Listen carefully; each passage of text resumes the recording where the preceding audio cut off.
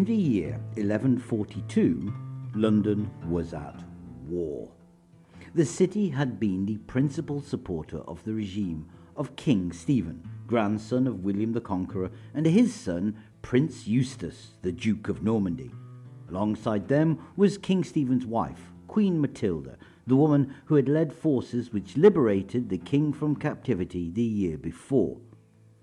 The war was being waged against the king's cousin, the Empress Matilda, a title earned from her first marriage to a Holy Roman Emperor over in Germany. This Matilda was the last surviving legitimate child of the late King Henry I, and sought to press her claim to become England's first female monarch. She was also a grandchild of William the Conqueror. In this struggle, her principal supporter was her half-brother, Robert, the Duke of Gloucester.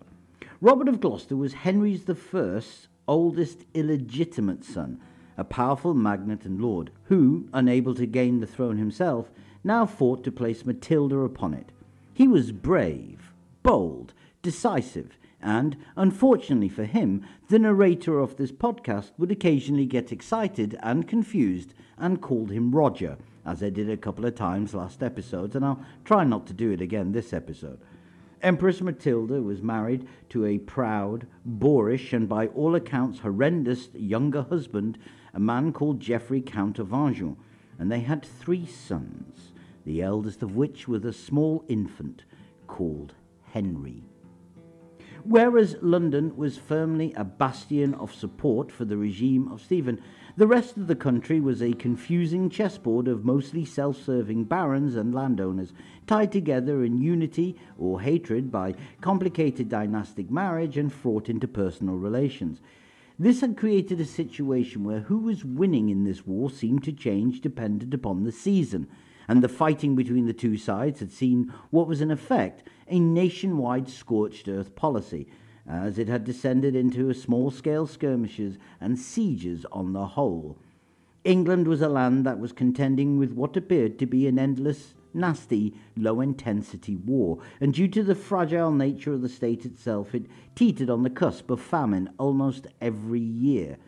London was not just the largest town in England at the time, it was a commune, which meant it was self-governing. It had control over who collected the taxes for the crown and also who administered the law within the city.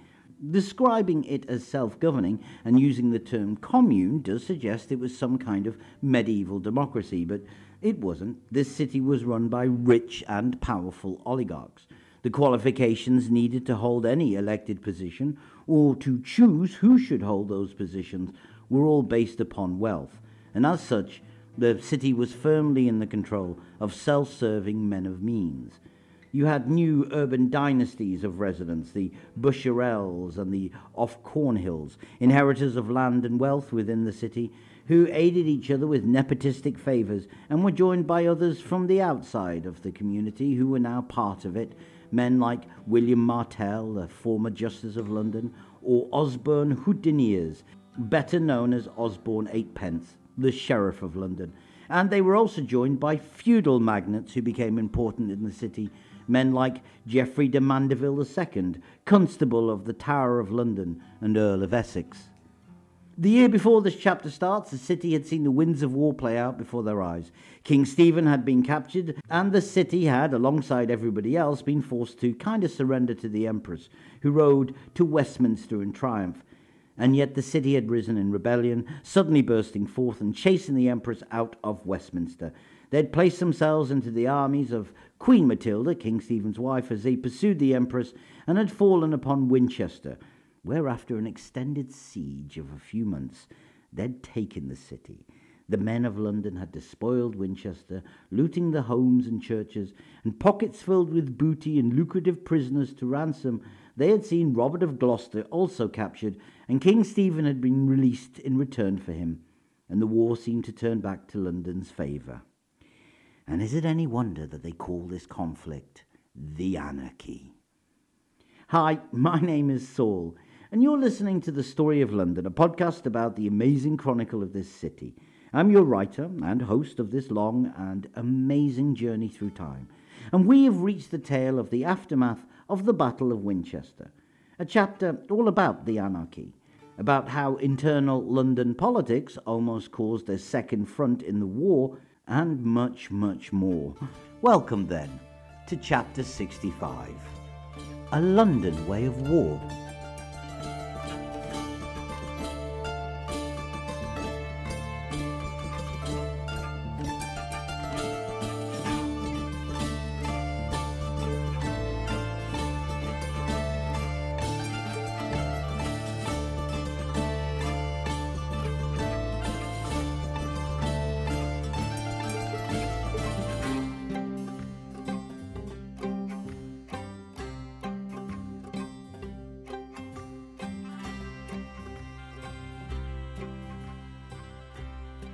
The war in England was changing. Of course it was. 1141 had taught both sides one salient and important lesson. Battles were bad. Bad battles. Honestly, sieges were the only safe way to go. And as such, we find ourselves facing an 11th century version of the First World War. No, not with trenches, but with castles. Because the building of castles, followed by the besieging of castles, became the principal method of waging the war from here on in. Castles were built to counter other castles. If your army was besieging someone's castle, you wanted a castle to protect your army in case somebody tried to besiege it. Some were hastily constructed in wood, others had time to be built in stone, others were just piles of earth, but there exists no full comprehensive census of the sheer number of castles and fortifications constructed during the Anarchy, and it remains a source of some interesting academic debate and discussion. I think the overall number lies in the hundreds. But basically, this was an era where people experimented in castle design and techniques, and also experimented in castle siege techniques. Siege weapons began to be exploited and developed. We know in Normandy, Geoffrey of Anjou was using some kind of Greek fire-throwing machine, and it is generally assumed that sometime round about the 12th centuries, trebuchets began to become fashionable, and everybody loves a good trebuchet. I'm not saying England invented it, far from it, but I'm sure that if you're going to see a period in English history that involved lots of trebuchets, I think we're getting to it about now. However, we start the next stage of the war in London, and the Church Council of Westminster held in 1142. This was a church council gathered under the auspices of Henry, the Bishop of Winchester. Henry, King Stephen's brother, by now struck an ambiguous character. He was easily one of the most important clerics in England, and not just because of his relationship to the king. Henry of Blois was Bishop of Winchester while also being the abbot of Glastonbury Abbey, and had also been appointed a papal legate by Pope Innocent II. He was quite powerful in his own right. Some historians believe he was actually, in terms of realpolitik, more powerful than the Archbishop of Canterbury. The gathering at Westminster he summoned was in some ways could be seen as the first indirect peace talks. As a church council, it would include both those church types who supported King Stephen and those church types who supported Queen Matilda, who had now established herself over in Oxford, which was a pretty bold move for her, being as it was the most easterly of her faction's towns in this part of England. Included at this meeting in Westminster was the new Bishop of London, Robert di Sigillo, another Italian, like the last bishop, Anselm of St. Seba, who I covered a couple of chapters ago, had been elevated to bishop and then seemingly fallen prey to a schism back in Rome. Robert di Sigillo had been nominated by Matilda, but his appointment seems to have been accepted by King Stephen, and Robert had been a Lord Chancellor of England back in the 1130s and appeared to be respected by all. The council itself had been an interesting event. King Stephen had used it to complain bitterly about his captivity and the treatment he suffered at the hand of his jailers. And then a letter was read out from Pope Innocent II. The Pope was clearly on the side of King Stephen. And then it went on to condemn Henry of Blois for not doing enough to help his rightful king and brother. Bishop Henry began seeking to excuse himself, saying that, at the time he'd swapped sides. It appeared his brother had been captured and the war was over.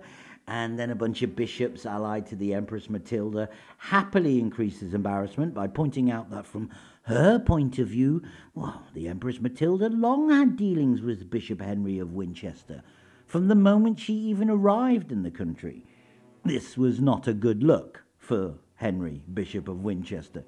Still, one of the major factors that came out of this church council was that a truce was declared between the two sides, at least for a short while. What helped it along was that King Stephen was poorly, probably due to the conditions he'd been kept in, and it was also helped that Matilda was also poorly, probably due to the conditions she faced at the siege of Winchester. So both sides paused in their fight for a while and sought to lick their wounds.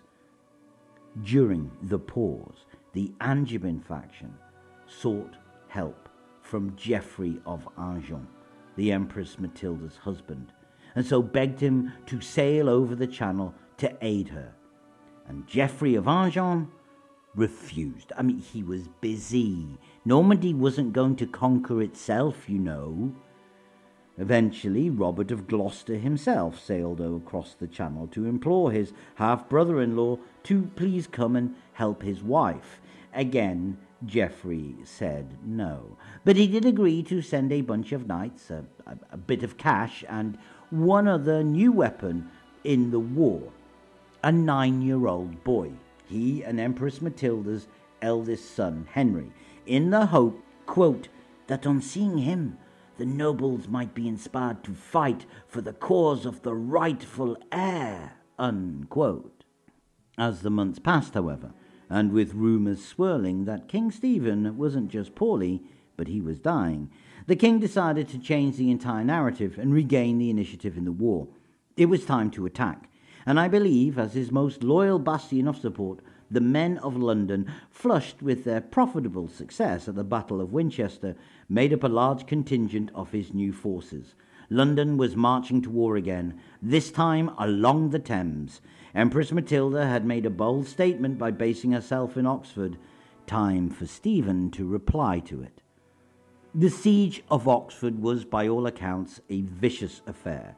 The defenders considered themselves quite safe behind their walls and taunted the royalist forces. But Stephen was in no mood for such nonsense, and apparently on September 29th, 1142, he personally led a harum-scarum wild attack, swimming the moat to storm the walls. Alongside the wily armed forces of London, the royalists took Oxford and burned, and mostly looted the town. Again, not saying anything or making any accusations here, but when it comes to a siege followed by lots of looting, this was quickly becoming London's trademark. Anyway, Matilda fled to a nearby castle, and Stephen and his forces besieged her in that for 3 more months. The Emperor Matilda would eventually escape that December in a bitterly cold weather and thick snow. She apparently sneaked out of a postern gate dressed in white and crossed the frozen Thames River and got away. Meanwhile, Robert of Gloucester had arrived back in England with the knights and the 9-year-old Henry of Anjou and had engaged Stephen again. Apparently, this led to another one of those awful battles between the two men. And like Lincoln, this had almost resulted in total disaster for King Stephen. This time he escaped, but only due to the intervention of William Martel, one of his chief and most loyal supporters, and as we established a few chapters ago, a former Royal Justice of London. He was a guy who oversaw the court case about the fishing rights on the River Thames. It was Martel who was captured as Stephen got away. And whereas I cannot say for sure the men of London were involved in the fighting here, having Martel there does suggest it's a distinct possibility.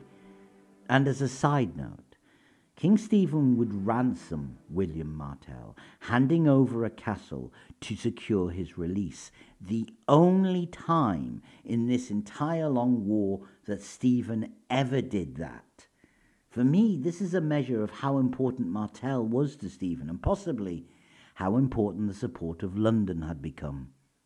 While the war carried on in 1143, it is the affairs of London that focused King Stephen's attention, and in particular, London working out all the anger they had about events of 2 years earlier. We need to talk about Earl Geoffrey de Mandeville II. He was now a crucial figure in the region for the king. He was Earl of Essex, but while he was Earl of Essex, he also simultaneously held the posts of Sheriff of Essex, Sheriff of Hampshire, Sheriff of Middlesex, and he's the new Sheriff of London. He was Warden of the White Tower of London. He was in many ways the power in the region, and people had reasons to distrust him. De Mandeville had gone over to the Empress Matilda quickly in 1141. She had made him Earl of Essex, and Stephen had been quick to confirm the position when he returned back. After all, many had gone over to side against Stephen when he'd been captured, and then they swapped back, so by itself this doesn't seem to have been a sin, and yet Stephen turned on de Mandeville, and no one is entirely sure why. There is some amazing work by specialists into the study of this most fascinating of the robber barons of the period, and basing my opinion solely upon the opinion of a couple of these better scholars than I will ever be, I personally think that de Mandeville's actions had not particularly caused the king to distrust him, but they had caused London to distrust him. Think about it. We know London had, in 1141, the moment they had local support, risen up and attacked the Empress Matilda. And indeed, think about the situation those loyalists in London faced when the king was captured in Lincoln. They had supposedly 2 bastions of support for the king behind them. On the north side of the River Thames, de Mandeville and his forces, and he was based out of the Tower of London. And to the south side, down in Kent, William of Ypres and the king's wife. London could well have considered that maybe the cause was not lost. After all, even if Stephen was captured, he had a son and heir. That was grounds to continue fighting. But de Mandeville's surrender to the Empress Matilda and his accepting her title of Earl of Essex, his fast capitulation, also left London on a plate for her. This is why they had to make peace overtures. De Mandeville had left London with their asses in the wind, and they had to backpedal and hastily make terms with the Empress, and that could explain away maybe why she was not particularly accommodating to them at all. This theory of mine suggests then that London had been willing to resist the Empress Matilda the whole time, but they'd had to backtrack because the man they thought would have their back militarily had sold them out. And it was only when Stephen's queen and the forces led by William of Ypres had stormed through Kent towards London that they were able to feel secure enough to do what they wanted to do all along and attack the Empress and, by extension, turn the course of the war. And in those circumstances, if this theory is right, I could see that London and the Commune of London would feel particularly aggrieved by the continual and growing power of de Mandeville, and especially have their noses put out of joint if he's now their sheriff. I think they started whispering into King Stephen's ear, and I think that whispering worked, because King Stephen moved on de Mandeville quickly, and at a gathering of the Royal Court in St. Albans in 1143, Geoffrey de Mandeville II was suddenly seized and arrested. He was allowed to post bail, and he did so, and the cost of his freedom was 3 castles, one of which was the Tower of London. The tower was now in the hands of King Stephen, and this time he wasn't going to appoint anyone as constable. He would run it directly, it seems. Meanwhile, Geoffrey de Mandeville II, well, to cut a very long story short, he seems to have resented the living hell out of this, donned a bandana like Rambo, and taken off to the Fens to conduct a guerrilla-style campaign of bloody revenge against the king. And basically, he opened up a second front in the ongoing civil war. The full tale doesn't involve London directly, and rather than labour it, I'm just going to say de Mandeville is eventually killed within a few months, and that was kind of that. Only it's not. There's a small footnote. Geoffrey de Mandeville II was excommunicated during his insurrection against the king, and as such, after he died, he could not be buried on consecrated ground. During his lifetime, Geoffrey had been a generous donor towards the London chapter of the Knights Templar, currently based over in Holborn, and they agreed to look after the body for his family. 12 years later, when Geoffrey's son had gained a posthumous absolution from the excommunication of his father, the Templar Knights formally laid Geoffrey de Mandeville II to rest in Temple Church, where his tomb lies to this day on the floor of that most awesome of London spiritual places. By 1144, while the war was going on, London was also getting on with its own thing, and its growing importance as a centre of political life under King Stephen was also seen in the fact that his brother, Bishop Henry of Winchester, well, he needed a permanent townhouse in the city now. Only where do you locate it?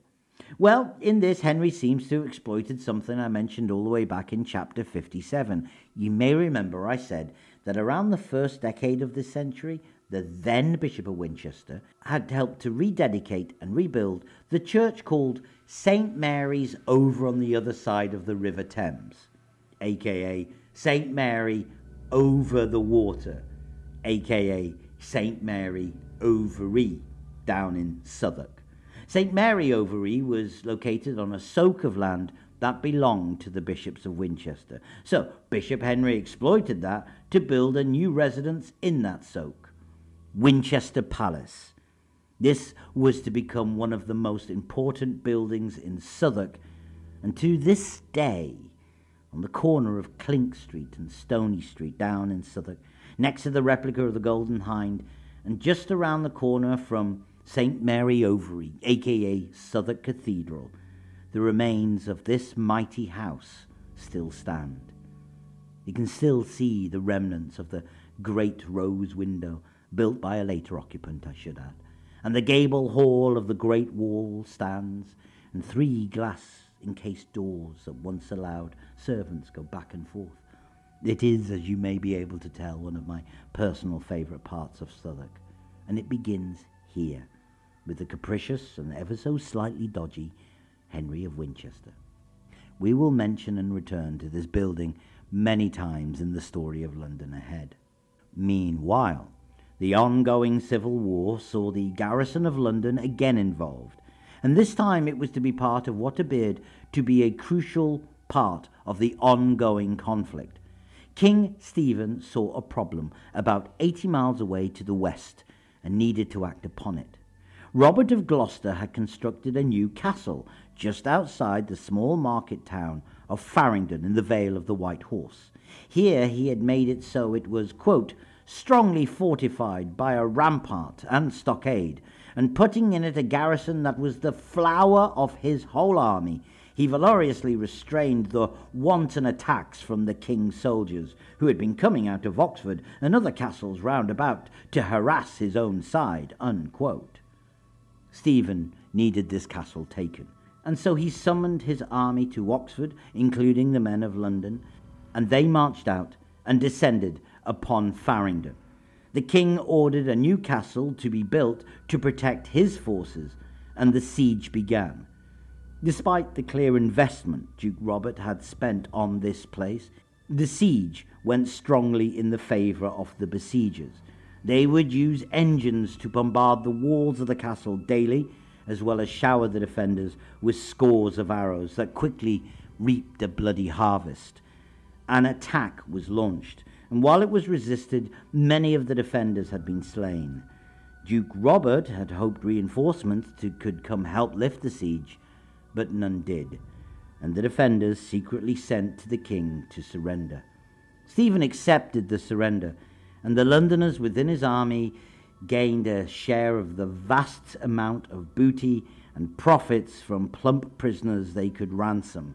Once again, for a third time, London had marched to war with King Stephen, and once again they had made an awful lot of money out of it. This was good. This was the London way of war. Let's have more of this, please. But while all of this was going on, something else was happening. Something huge. And while it did not directly involve London, it did involve people who were only 1 degree of separation away from London, and many of these people would go on to impact the story of London significantly, and as such, this event needs to be explained. And that event was the Second Crusade. The cause of this, the Second Crusade, was on paper just one event, the fall of Edessa. When the First Crusade had taken the Holy Land, it was not some mighty force of Christian knights driven to reclaim the Holy Land in the name of Jesus.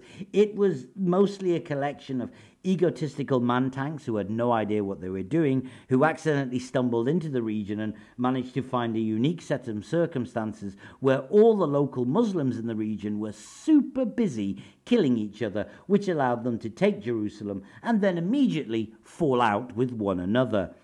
Along the way, several of the Crusaders had stopped to kind of claim small slivers of land, and like early medieval pirates had screamed, "Arr, this be free real estate."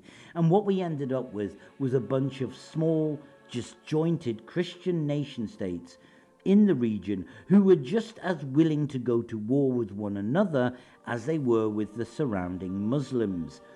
Unluckily for them, when these guys had taken Jerusalem, the wholesale slaughter of thousands of innocent men, women, and children in the Great Mosque of Jerusalem had actually united the divergent Muslim nations around them against the Crusaders. And as such, they'd been kind of holding on for dear life since then. And then one of these little Crusader states, Edessa, fell to the Muslims. And the other nations of Outrima, led by Jerusalem, screamed for help. Jerusalem at the time was ruled by Queen Melisande, whose late husband had been King Fulk of Jerusalem, who also happened to be the father of Geoffrey of Anjou, who was currently conquering Normandy for his wife, and whose grandson was little Henry of Anjou, currently running around the English countryside in the protection of his not quite a full uncle-in-law, Duke Robert.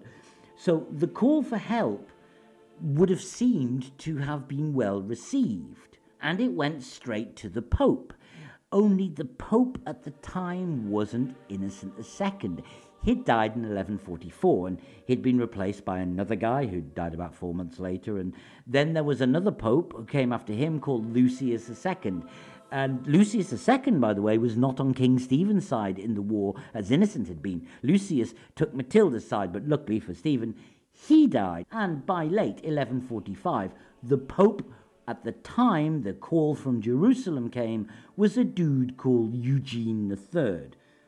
And Eugene was a very mild-mannered man, the 12th century version of a cardigan-wearing, kumbaya-singing, gentle Christian, somewhat wet by the cut-and-dried political circumstances of the day, but he was possessed of a genuinely devout Christian faith. Pope Eugene had 99 problems, and one of them was that he couldn't actually even live in Rome. You see, awkwardly, the citizens of Rome had declared themselves a commune and had kicked out the papacy, and the previous Pope, Lucius II, had actually led an army to attack Rome and claim it back, but during said battle, the Romans had launched what sounds like a trebuchet at the Pope's army. Or if it wasn't a trebuchet, he just got it real close to the fighting because somebody dropped a large stone on his head, and that was the end of him. Anyway, Eugene III got the call from Jerusalem and issued a papal bull calling for a new crusade. Yeah, nothing happened. Awkwardly, Eugene decided to unleash his secret weapon, the biggest rock star in European Christendom, Saint Bernard. Bernard of Clairvaux was the biggest name in European clerical circles of his day. A brilliant academic, a barnstorming preacher, a man of orthodox vision who strode church circles like a colossus. He was the man who was the driving force behind the explosive growth in the Cistercian order of monks. He was the man who created the rules of the Knights Templar and was their main patron for years. He was the man who the church authorities used to send out to take on and defeat heretics using only the power of his voice. Saint Bernard was the dude. I mean, let's be honest, if Ray-Bans were invented in the 12th century, he would have worn them permanently. And I mean, sure, there was also the theory at the time that in truth, he was just able to manipulate mild-mannered Pope Eugene III to make himself virtually Pope behind the Pope, but who cares? This was Bernard. He travelled into France, and there he set a fire beneath the spiritual backsides of everyone who heard him. St. Bernard created the conditions that matched those seen back during the First Crusade. Everyone who heard him wanted to go on crusade, and he travelled across France and Flanders and Germany, raising the support of all who listened. Quickly it became apparent that this crusade was going to be on a scale and magnitude way bigger than the previous one. Oh no. The Second Crusade was going to be an all-out continental-wide war. This was Christendom itself answering the call of God. Seriously, you want to know how profound was Bernard's call? Well, I'm going to quote the man himself in a letter he sent to Pope Eugene. And maybe he's exaggerating, but if you want an impression of just what kind of man you're dealing with here, have a listen. Quote, "You ordered, I obeyed. And the authority of him who gave the order made my obedience fruitful. I opened my mouth, I spoke, and at once the Crusaders have multiplied to infinity. Villages and towns are now deserted. You will scarcely find one man for every 7 women. Everywhere you see widows whose husbands are still alive." Unquote. Wow, what a dude. And in response, the great and good of Europe, and kings now, answered the call to take the cross. Most of the great nobility of France went along, and King Louis VII of France decided he personally would lead the crusade, and going with him would be his wife, Queen Eleanor. Okay, the Queen was going. I'm sure that'll be fine. So, the King of France was going, and the Holy Roman Emperor was going, and a huge multitude of the common sort of people all agreed they were going to go. And you could tell this was going to be a fantastic crusade, because to celebrate it over in Germany and other places, all the eager Christians got into their warm-up by starting pogroms against innocent Jewish communities. Wait, what? Anyway, where St. Bernard was not doing his rock star act, he also sent his people, little minions, to spread the word further. And these guys reached England. Now, it's clear that none of the main powers in England were going to go on crusade. Of course they weren't. King Stephen and Prince Eugene sure as hell could not leave the war zone, and neither could Geoffrey of Anjou or Robert of Gloucester. But it is clear that the call for common folks to go on crusade was heard. And why? Well, think about it. Unless you happen to be somewhere that was on a roll of good fortune, like London, there were plenty of reasons to take the cross. I mean, let's face it, whatever you faced on crusade, it probably wasn't going to be as bad or horrific or as potentially as terminal as life found staying at home. And as such, a number of Englishmen took the cross. And maybe they would have, as per the new tradition, perhaps gathered in London at the Church of Holy Sepulchre, just to the north of the city, before travelling to their port of embarkation, Dartmouth. Eventually, these English crusaders joined forces with some Flemings and Frisians, and they set sail to the Holy Land. But most of them never got there. The story goes that as they sailed south in their own little fleet, they ran into bad weather and had to find shelter in the mouth of the Douro River in what we today call Portugal. Having landed there, the English Crusaders were met by a delegation of the then Count of Portugal, Alfonso Henry, who said basically, "Hey guys, are you looking to fight some Muslims? Well, I've got Muslims just to the south of here in a place called Lisbon, and they've been attacking us, and we could really do with some help attacking them. And I know we only just attacked them and had our asses whooped badly, but with your help, I'm sure it'll go fine. And besides, not only will you not have to sail the entire length of the Mediterranean to kill some godless Muslims, you can claim lands we take from them and stuff if you fight." It was a tempting offer. The story goes that the Flemings and the Frisians in the party were all up for this straight away. But the English delegation was still mostly, "Hey, we did promise we were going to Jerusalem," and refused until their leader, the Constable of Suffolk, got them to just go along with this. And so they did. They sailed up and combined their forces with the Portuguese and started a siege. And if there was one thing those English at the time understood, it was, how to have a siege. And eventually, after 4 months, the Muslims inside the city of Lisbon said, "Hey, we're all starving. Look, if we surrender, can we surrender and say you win and you don't kill everyone and burn the place down?" And the Crusaders and the locals went, "Okay, sure, don't worry, we promise." And so the Muslims surrendered, and then the Christians killed all the Muslims and burnt the place down. But, that happened. And these Anglo-Norman Crusaders, by the way, well, some did decide to travel on to Jerusalem, but most stuck around, and they seem to have come under the influence of the Count of Barcelona, who was organizing another siege at the city of Tortosa. And the claim is that the English Crusaders who landed in Iberia were persuaded to stick around and join in by a papal legate who also happened to be English, a man called Nicholas Breakspear. And again, the English Crusaders seem to have got involved in a siege, and at this point I think that's just typecasting.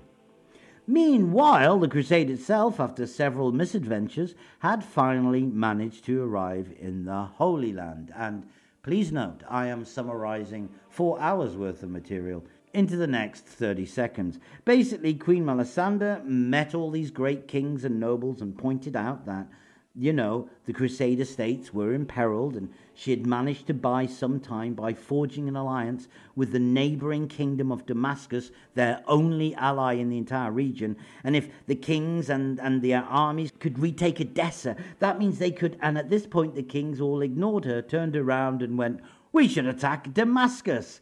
And they did, and they all thought it was a great idea, ignoring the stares of absolute horror from the people who lived in Jerusalem, and they marched on Damascus, and they completely failed, and the whole thing collapsed in humiliation, recrimination, and absolute failure.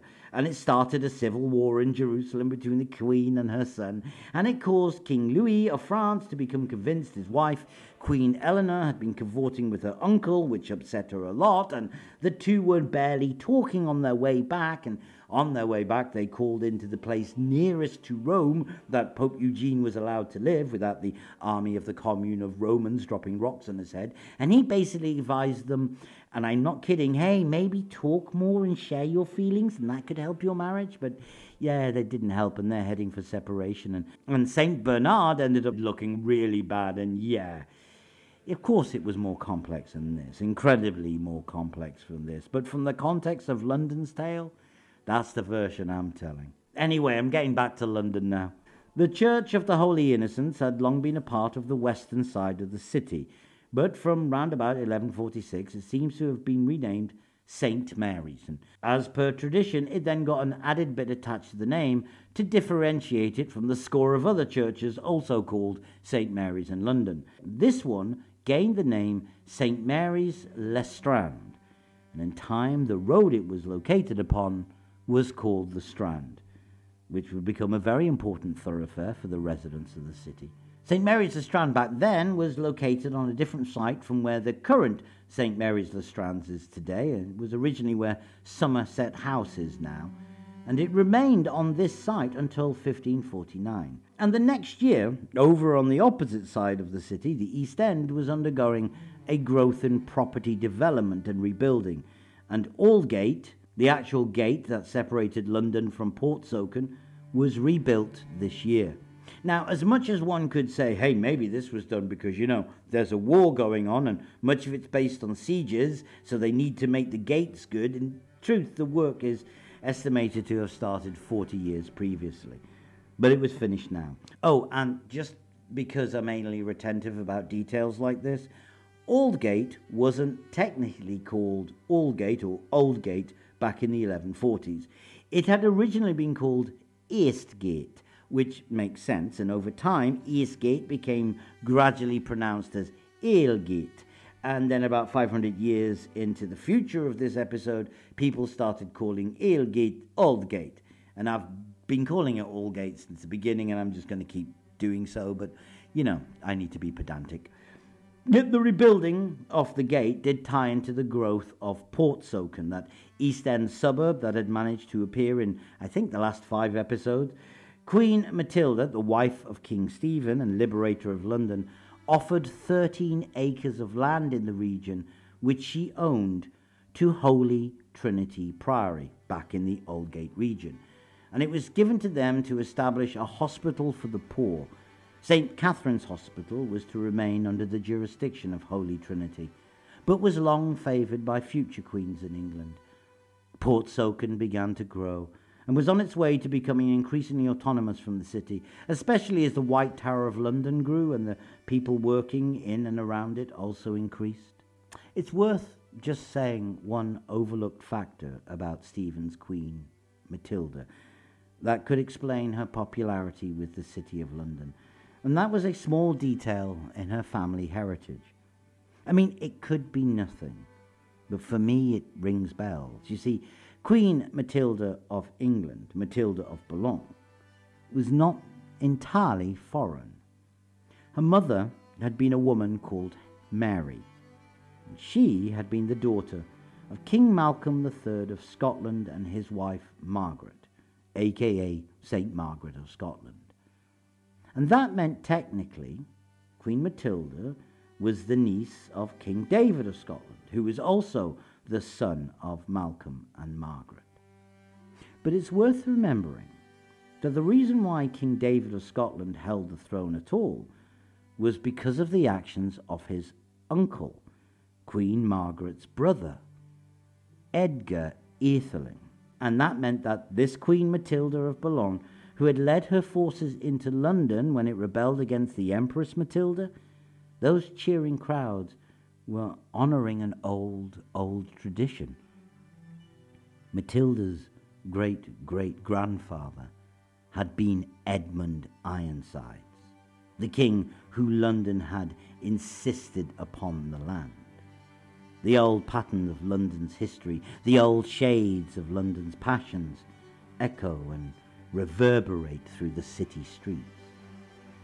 As I will repeat many times in the future episodes, one of the major themes of the story of London is that London's present is indelibly shaped by its past.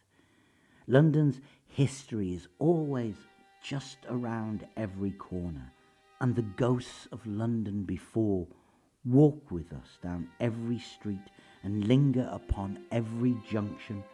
It's a feeling that everywhere we go in London, our ancestors, forefathers and foremothers in time, if not in genetics, but our ancestors have strode before. And that isn't just an experience that happens now with so many centuries of history upon us. There in the 1140s, it was happening. The parallels between chapters 34 of this story and chapter 64 of this story were intended and deliberate and true enough. When the Londoners defied the besieging armies of Canute and roared in celebration when Edmund Ironsides rode to London to liberate it, they could never have known that about 120 years later, their descendants within the city would do the same for his great-great-granddaughter. But they did. The wars may change, but the ghosts are renewed and reborn. Oh, and speaking of that current war, the Anarchy continued, and despite Crusade and despite all, England bled, and the sieges carried on. And yet there seemed to be a glimmer of hope. In 1147, Robert of Gloucester, King Stephen's greatest opponent, finally died, and with it, the last best hope for the Empress Matilda. She retired to Normandy in 1148. While she lived until 1167, she would never return to England, the nation who had scorned her. She had come so close to becoming queen, but the high water mark of her bid reached the shores of London and were dashed upon its walls, and never returned. And indeed, one could think that with the death of Robert and the leaving of Matilda, the anarchy would soon be finished, and King Stephen would be able to soon consolidate the land around him. But it wasn't. There was a new threat to Stephen, now striding upon the English shores. And in 1148, the war was about to renew itself again. And that's that. Thank you for listening. I hope you enjoyed it. I'll be back again next week as we move on with the story. I've really enjoyed writing it, and I will say and stress to people once again, as much as I'm a historian and I love history, and I hope you appreciate how much I love history and the tales of history, this podcast is dedicated upon telling a story, a narrative.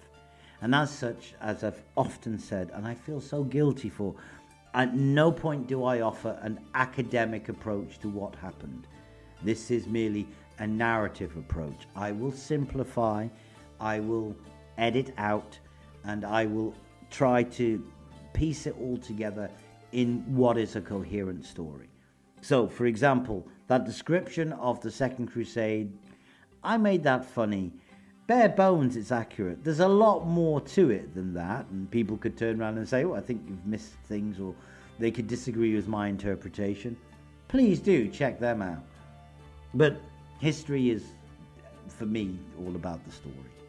But there you go. Okay, thank you. Hope you enjoyed it. I'll see you next week. I don't like talking at the end of episodes, so I'll just shut up now because I feel awkward. This is Saul saying bye-bye. Bye.